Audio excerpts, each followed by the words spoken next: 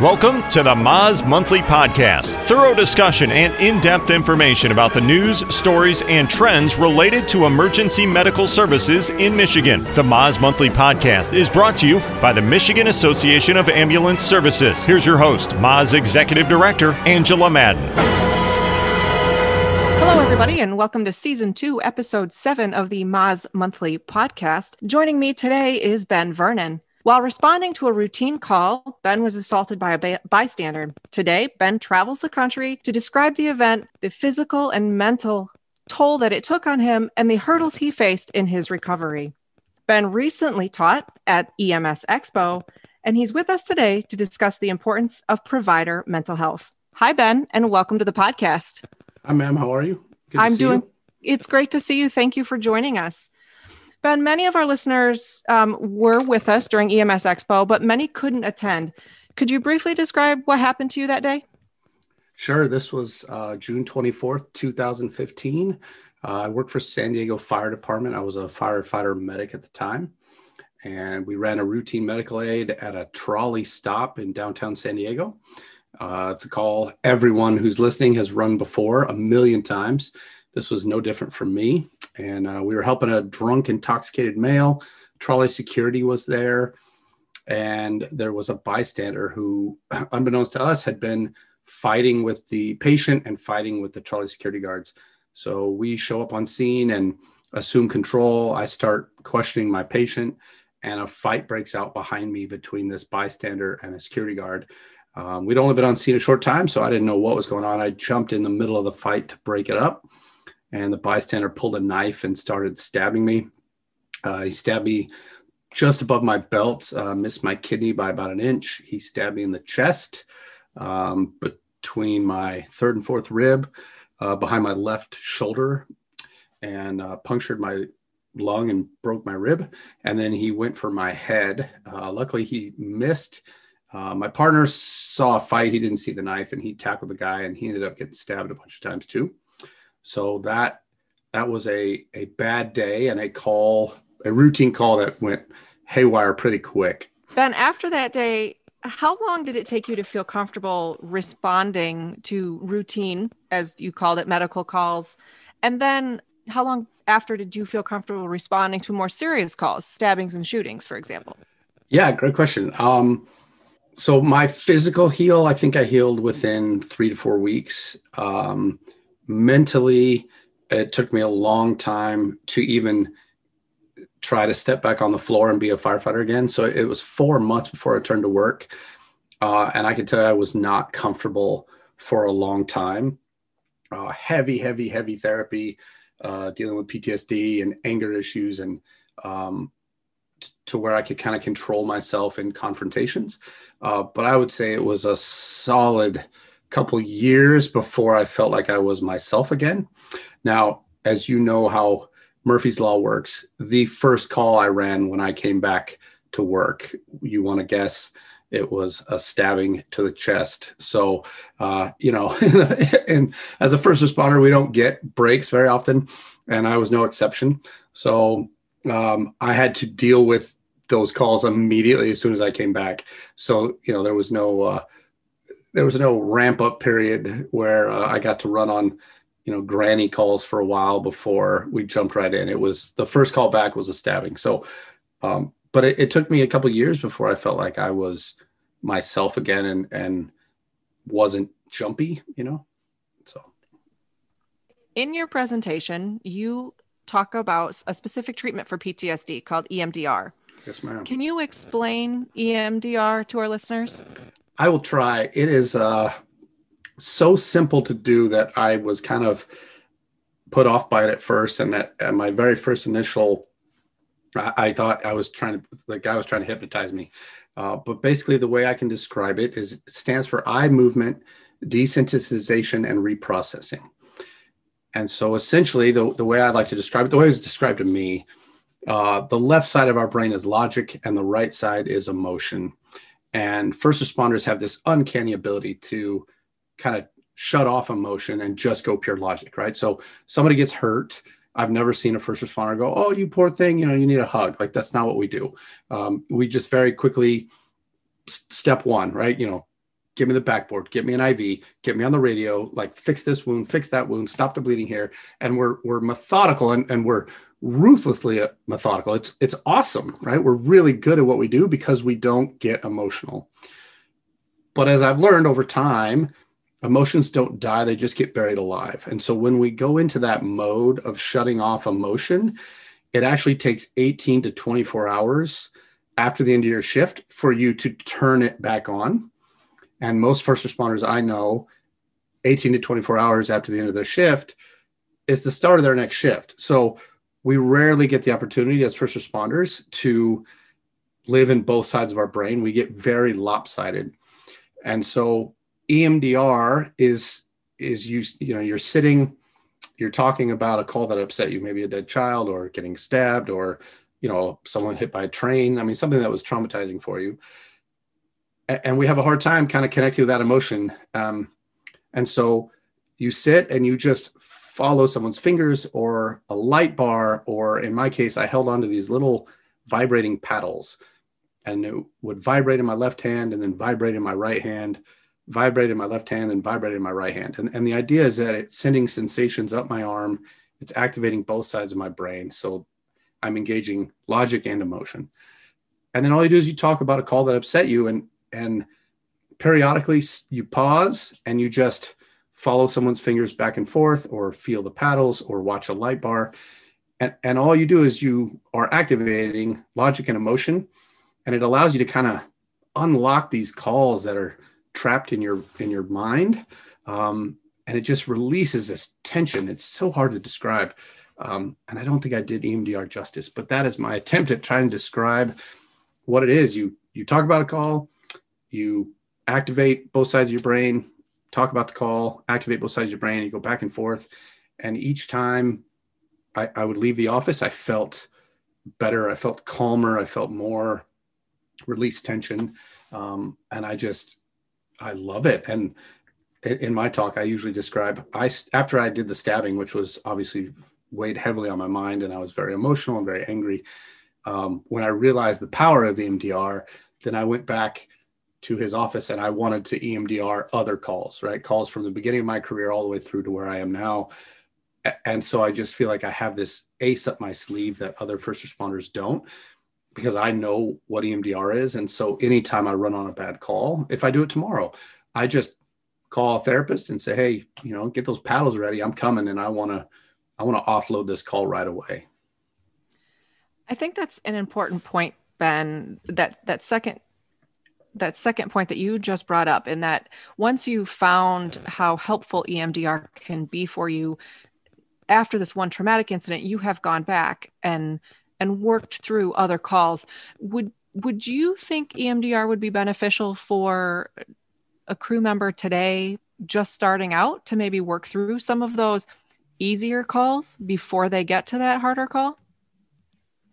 Well, and I think EMDR personally was made for us, for first responders, because we spend so much time practicing shutting off emotion. If anybody is carrying any sort of trauma in their life, right? And now we're talking, you can go all the way back to childhood trauma. And this is a firefighter, a first responder, saying that I think EMDR is a great treatment for that sort of thing. So, I think I came into this job carrying zero baggage. I probably carried more than I thought, but I thought I was had a blank slate. But I would argue, introduce everyone starting out to EMDR, let them know it exists at least, and then offer, if you're coming into this job brand new, but you're carrying some sort of trauma, you lost a loved one, or, something bad happened to you, absolutely EMDR it, try to offload it and start with a blank slate. But just knowing that it exists and it's there for you if you need it, that is hugely helpful to our profession. That's a great point. How would you convince an EMS provider to actively seek mental health support? Man, that is $1 million question. The expression goes, you can lead a horse to water, you can't make them drink. There are a lot of people in my job in my department that I interact with every day. And I think, man, you could probably really benefit from some treatment, but that doesn't go over well at the dinner table. I think the best thing you can do is educate our people, and that's something I'm actively trying to do.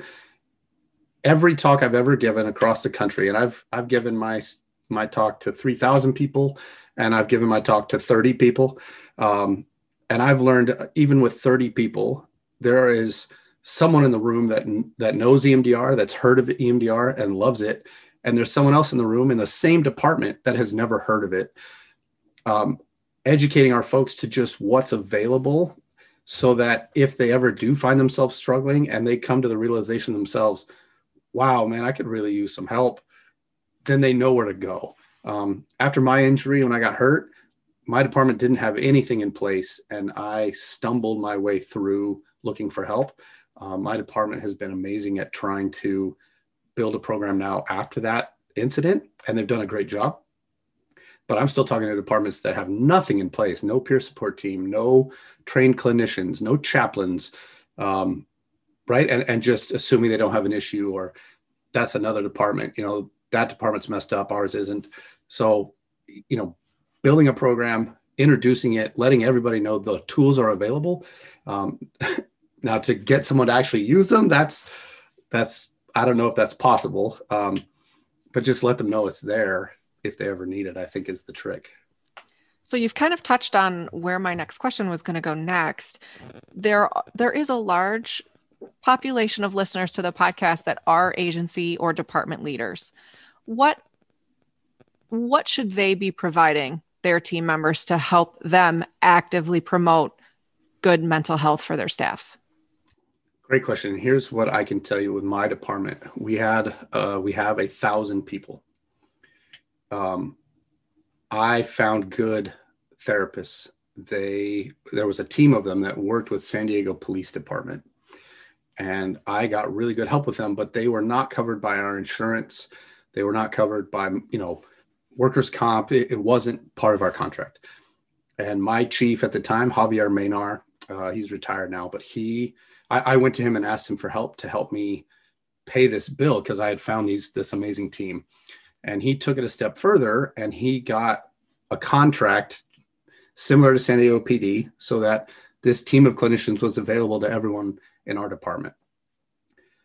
Well, when word got out that these clinicians were available, they were culturally competent, and they helped me get back to work, over 100 people immediately signed up. That is 10% of my department. And the challenge I give to all leaders: do you think your department is different than mine? Do you think you're tougher than us? Do you think you have any advantage over us? And I would argue you don't. You're probably in the exact same boat. And so I challenge you, if 10% of my department was hurting and immediately signed up for help when it was given, I'm going to say 10% of your department is also hurting and need help yesterday. So do the math on however many. If you've got 60 people in your department, that's 6 people. And again, most departments, you can identify 1 or 2 people that are actively showing signs of mental health issues. But if you've got 60 and 6 are hurting, and you can only identify 2, that means 4 are hurting in silence, right? They're suffering quietly, needing help. So first thing is, you got to admit you have a problem. And I think 10% is just a really good number to draw from. Okay, so do the math. How many people do you have? Second, as many tools as you can give your people. Clinicians, culturally competent clinicians, that is not easy to come by. And that's very easy to say and very hard to do. So a lot of times that entails departments bringing clinicians in and training them themselves about our culture. For example, the first therapist I saw, he said, hey, if you're feeling stressed at work, just don't run any calls. And obviously that's not even a possibility, right? Like we can't do that. So just training clinicians yourself so that there is a 1 or 2 that you can at least feel confident you can send your people to, and they won't say something stupid. So clinicians are huge. Having a really good peer support team, I think, is hugely helpful, because it's your peers that get your people to go to see the pros anyway, right? That you confide in someone and they go, hey, I get what you're saying. Have you tried calling Steve or Sarah these guys are great clinicians. They help me. That's a really good stepping stone to get your people to pros in the first place. We had one chaplain for 1,000 people, and we've since expanded that to 20. The whole point is I don't want my people to have to look far for help. I want it to be readily available and easily accessible. So we put posters up at every station with everybody's names and numbers. Here's your peer support team. Here are your chaplains. Here's the number to the clinicians. You need help. Here it is. So there's a lot you can do for a program to keep your people healthy.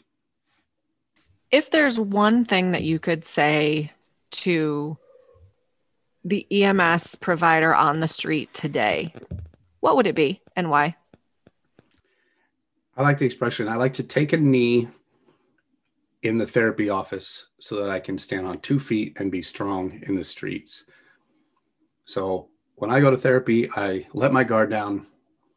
I take a knee, right? And I just talk about the calls that didn't go well, the frustration I have at work, the frustration with my wife, right? And I just offload that emotional baggage so that when I'm standing on the street and it's time for me to work, I am 100% there. So I tell people, don't be afraid to take a knee behind that closed door, because it will make you stronger and more capable and more,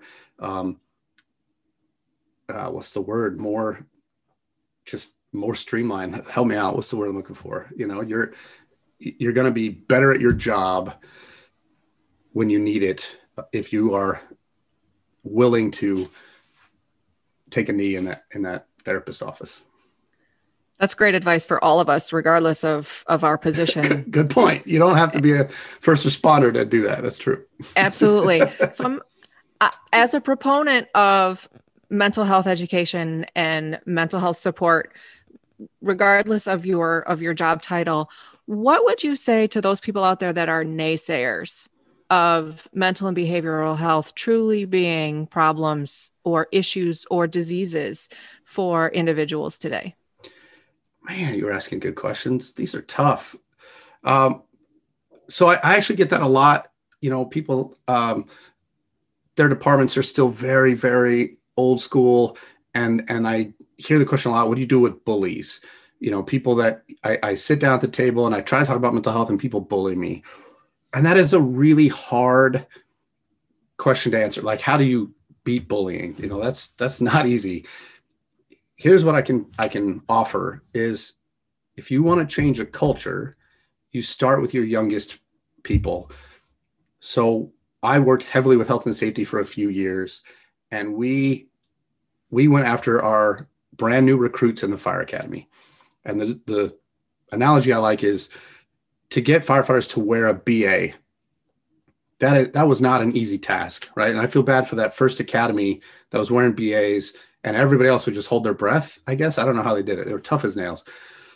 But the thing is, if you keep teaching your academy, right, to wear BAs, well, 30 years later, your chief down to your recruit, they all wear their BAs, and voila, you've changed it. And I remember telling a therapist, I was pretty frustrated. I go, 30 years that's a long time. And the therapist was really wise. And they said, no, it won't take 30 years. It takes about half that. It takes about 15. And I said, well, why is that? And he goes, well, you think of it like a teeter-totter, right? Halfway through, now half your department wears them and half doesn't. And so now it's starting to be, a competition, and you can start swaying the older guys to wear them, because now, right, at some point, 60%, then 70%. So